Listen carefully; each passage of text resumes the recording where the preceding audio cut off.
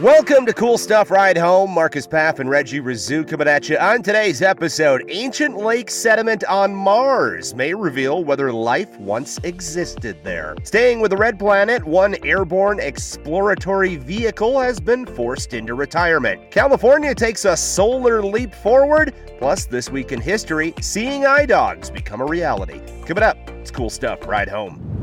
Well, great news on the renewable energy front. The single largest solar energy and storage project in the United States was activated last week in California. A massive installment spanning 4,600 acres comprised of 1.9 million U.S.-made first solar panels. Now, per a report in PV Magazine, the benefits to the new sun-fueled energy center are twofold. One, California's grid is expected to receive enough electricity to power the equivalent of approximately 238,000 homes. And two, because of that, an estimated 320,000 tons of carbon dioxide emissions will be abated annually. Now, as you may recall from a story we did several weeks back, California was already leading all U.S. states when it comes to embracing solar power installations. They could accommodate more than double the storage of Texas, who comes in second. And if you're curious as to what things look like globally, the U.S. comes in second to China when it comes to solar installations, and that's not a close competition at the moment. China can accommodate more than 3 times the solar capacity of the U.S., though it's worth noting they also have more than 4 times the population.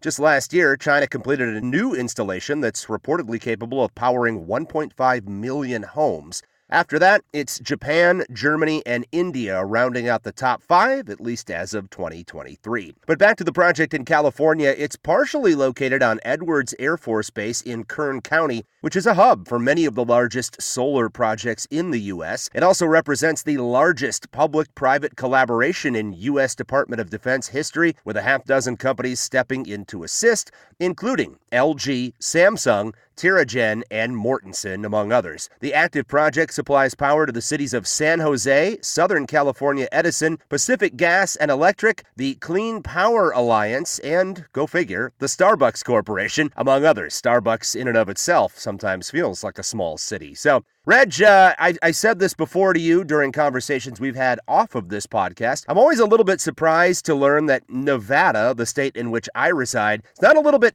higher on the list of states when it comes to utilization of solar power, simply because there's so much land here, so much government land that's not being utilized, and so much sun. But on the other hand, it is great to see California really embrace this energy source. I still think in your land in Nevada, I don't get why they don't have where you have the parking garages or in front of your apartments or covered parking spaces. Not even a garage, I think is what you're referring to. Yeah, right? Those covered parking spaces. Why don't we add solar panels to that?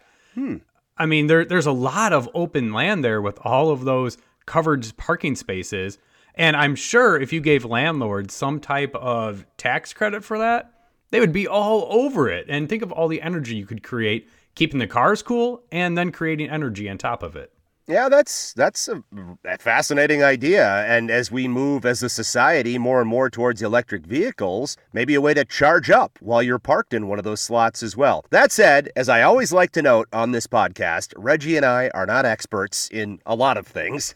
So or if there's anything, that's probably fair too. So I'm sure there are hurdles that come into play with a lot of these subjects that we discuss. If you have more information, we're all ears. We'd love to hear it because we love to hear from people who do know these things on a more professional level. CoolStuffCommute@gmail.com. Drop us a note.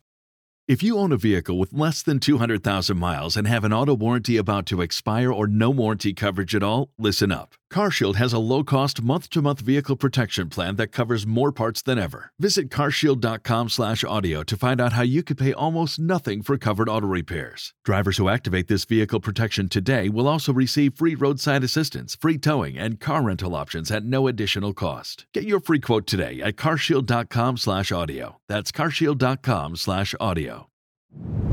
Some sad news coming out of Mars as NASA announced last week that Ingenuity, the Mars helicopter, will no longer fly due to damage on its rotor blades. The 4-pound helicopter was originally intended as a short-term tech demo, and it logged 72 flights over its 3 years at Mars, flying as high as 79 feet and traveling up to 22.4 miles per hour.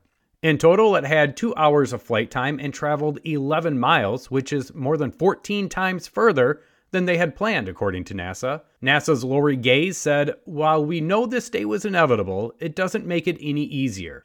It's almost an understatement to say that it has surpassed expectations," end quote. Although Ingenuity does remain in an upright position and can maintain communication with flight controllers, the $85 mission has officially come to an end.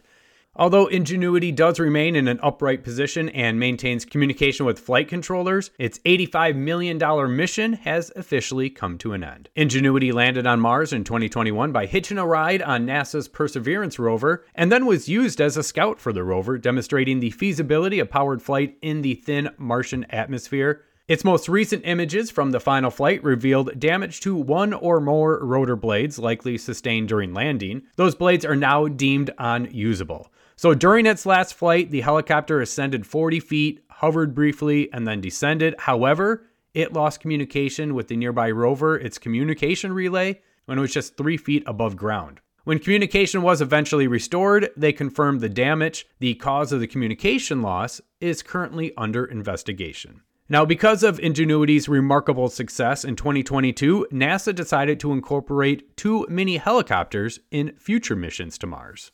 Well, certainly a disappointment to see this mission officially come to an end, but as Lori Glaze, who you quoted in the article, Reggie, stated, it surpassed all expectations. So you've got to be thrilled with the results and, of course, what you learned, and including what you said at the very end there, that they'll continue to utilize mini helicopters on future missions, as it sounds like that can represent a big step forward in our learning curve here.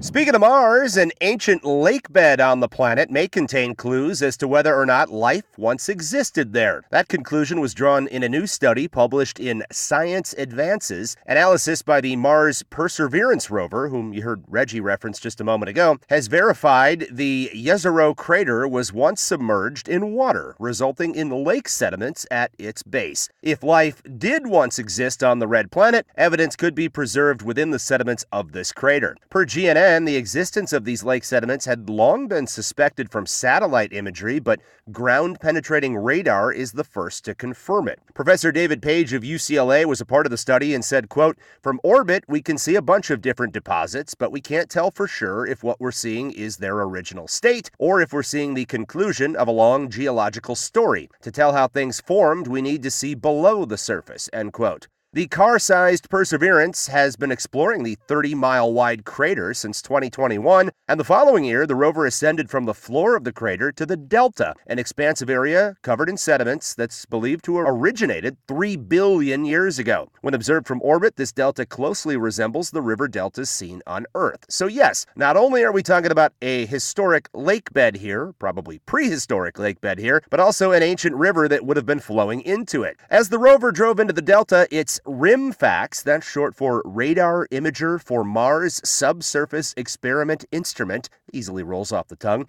It fired radar waves downward at 10-centimeter intervals and measured pulses reflected from depths of about 65 feet below the surface. With the radar, scientists can see to the base of the sediments to reveal the top surface of the buried crater floor. Years of testing and research with RIMFAX on Earth taught scientists how to read the structure and composition of subsurface layers from their radar reflections. Thus, scientists were able to detect 2 distinct periods of sediment deposits sandwiched between 2 periods of erosion. The second period of deposition occurred when fluctuations in the lake level allowed the river to deposit a broad delta that once extended far out into the lake, but has since eroded back closer to the river's mouth. The radar images showed that the sediments are regular and horizontal, just like sediments deposited in lakes on Earth. Per Page, quote, "The changes we see preserved in the rock record are driven by large-scale changes in the Martian environment. It's cool what we can see, so much evidence of change in such a small geographic area, which allows us to extend our findings to the scale of the entire crater," end quote. Perseverance's soil and rock samples will be brought back to Earth by a future expedition and studied for evidence of past life. So, Reggie, we will stand by and anxiously await that future mission to see what is, well, I can't say unearthed. How about unmarsed? Haha. Not a joke. I guess. Correct usage of the language, I think. Correct. Probably. Yeah, we'll go with that. I am excited to see what they get back on this, because if there's any chance, whether it be just microbiotic life or what it is, it's interesting to see if there is going to be life on other planets. Although I do know when they originally found evidence of water on Mars, they determined that it was too acidic for life to exist. So we'll have to see where this stands. But with it being underground, that might be helping out with that. So we'll see. Yeah, even a single cell organism, if that were to be discovered, would be quite fascinating. As you said, time will tell. America. We are endowed by our Creator with certain unalienable rights: life, liberty, and the pursuit of happiness. At Grand Canyon University, we believe in equal opportunity, and the American dream starts with purpose. By honoring your career calling, you impact your family, your friends, and your community. The pursuit to serve others is yours. Find your purpose at Grand Canyon University. Private, Christian, affordable. Visit gcu.edu. Taking a look at this date in history, on January 29th, 1929, Dorothy Harrison Eustace founded the Seeing Eye. It was to train dogs to assist the blind. It was the first school set up to do so in the U.S. Within its first year, it allowed 17 blind individuals to gain independence with the help of Seeing Eye dogs, which, by the way, is a trademark name. The school was founded in Nashville, but has since been relocated to Morristown, New Jersey. Last year, the organization was proud to announce that they have reached 17,000 pairings. One of the more fascinating parts of the story, besides the fact that, you train dogs to help blind people get around, is the fact that the cost for one of the Seeing Eye dogs has remained unchanged since the 1930s. I don't think you can say that about anything else. Tuition for the Seeing Eye is only $150 and just $1 for veterans of the military, which covers the dog, its equipment, room and board, and the training needed to cover the care and use of the dog. Now, there are some reports that say dogs assisting blind humans may have happened since basically almost pre-recorded history. In fact, a couple examples of that. One of the first examples is 1st century AD. There's a mural of a dog leading a person with blindness in a Roman town near Pompeii. Or another example, 12th century scrolls have been found in China that show a dog leading a man with blindness. By 16th century, it's common in art and literature for them to discuss, dogs leading people with blindness as well. The earliest reported example of this, though, occurred in 1780 at a Paris hospital. And before Dorothy Harrison Eustace founded the Seeing Eye in 1929, a German doctor, Dr. Gerhard Stalling, after World War I, helped many soldiers who were blind by training dogs to guide them around. In 1916, he and the German Red Cross Ambulance Dogs Association opened the first Seeing Eye school in Europe. It was the first recorded attempt of trying to organize and train multiple guide dogs according to the standard that we now go by.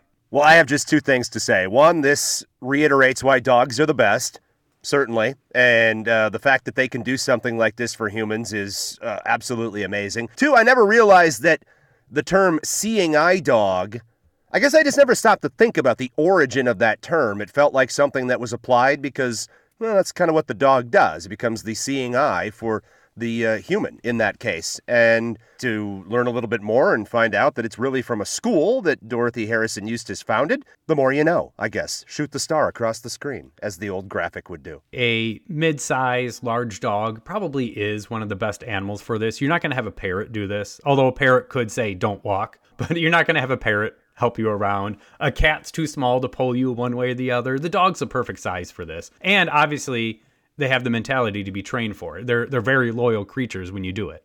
Nothing compares to dogs, Reggie.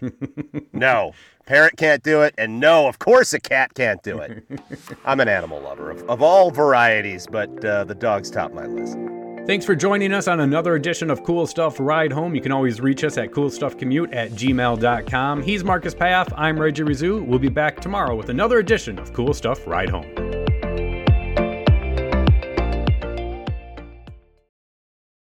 At Grainger, we're for the ones who specialize in saving the day and for the ones who've mastered the art of keeping business moving.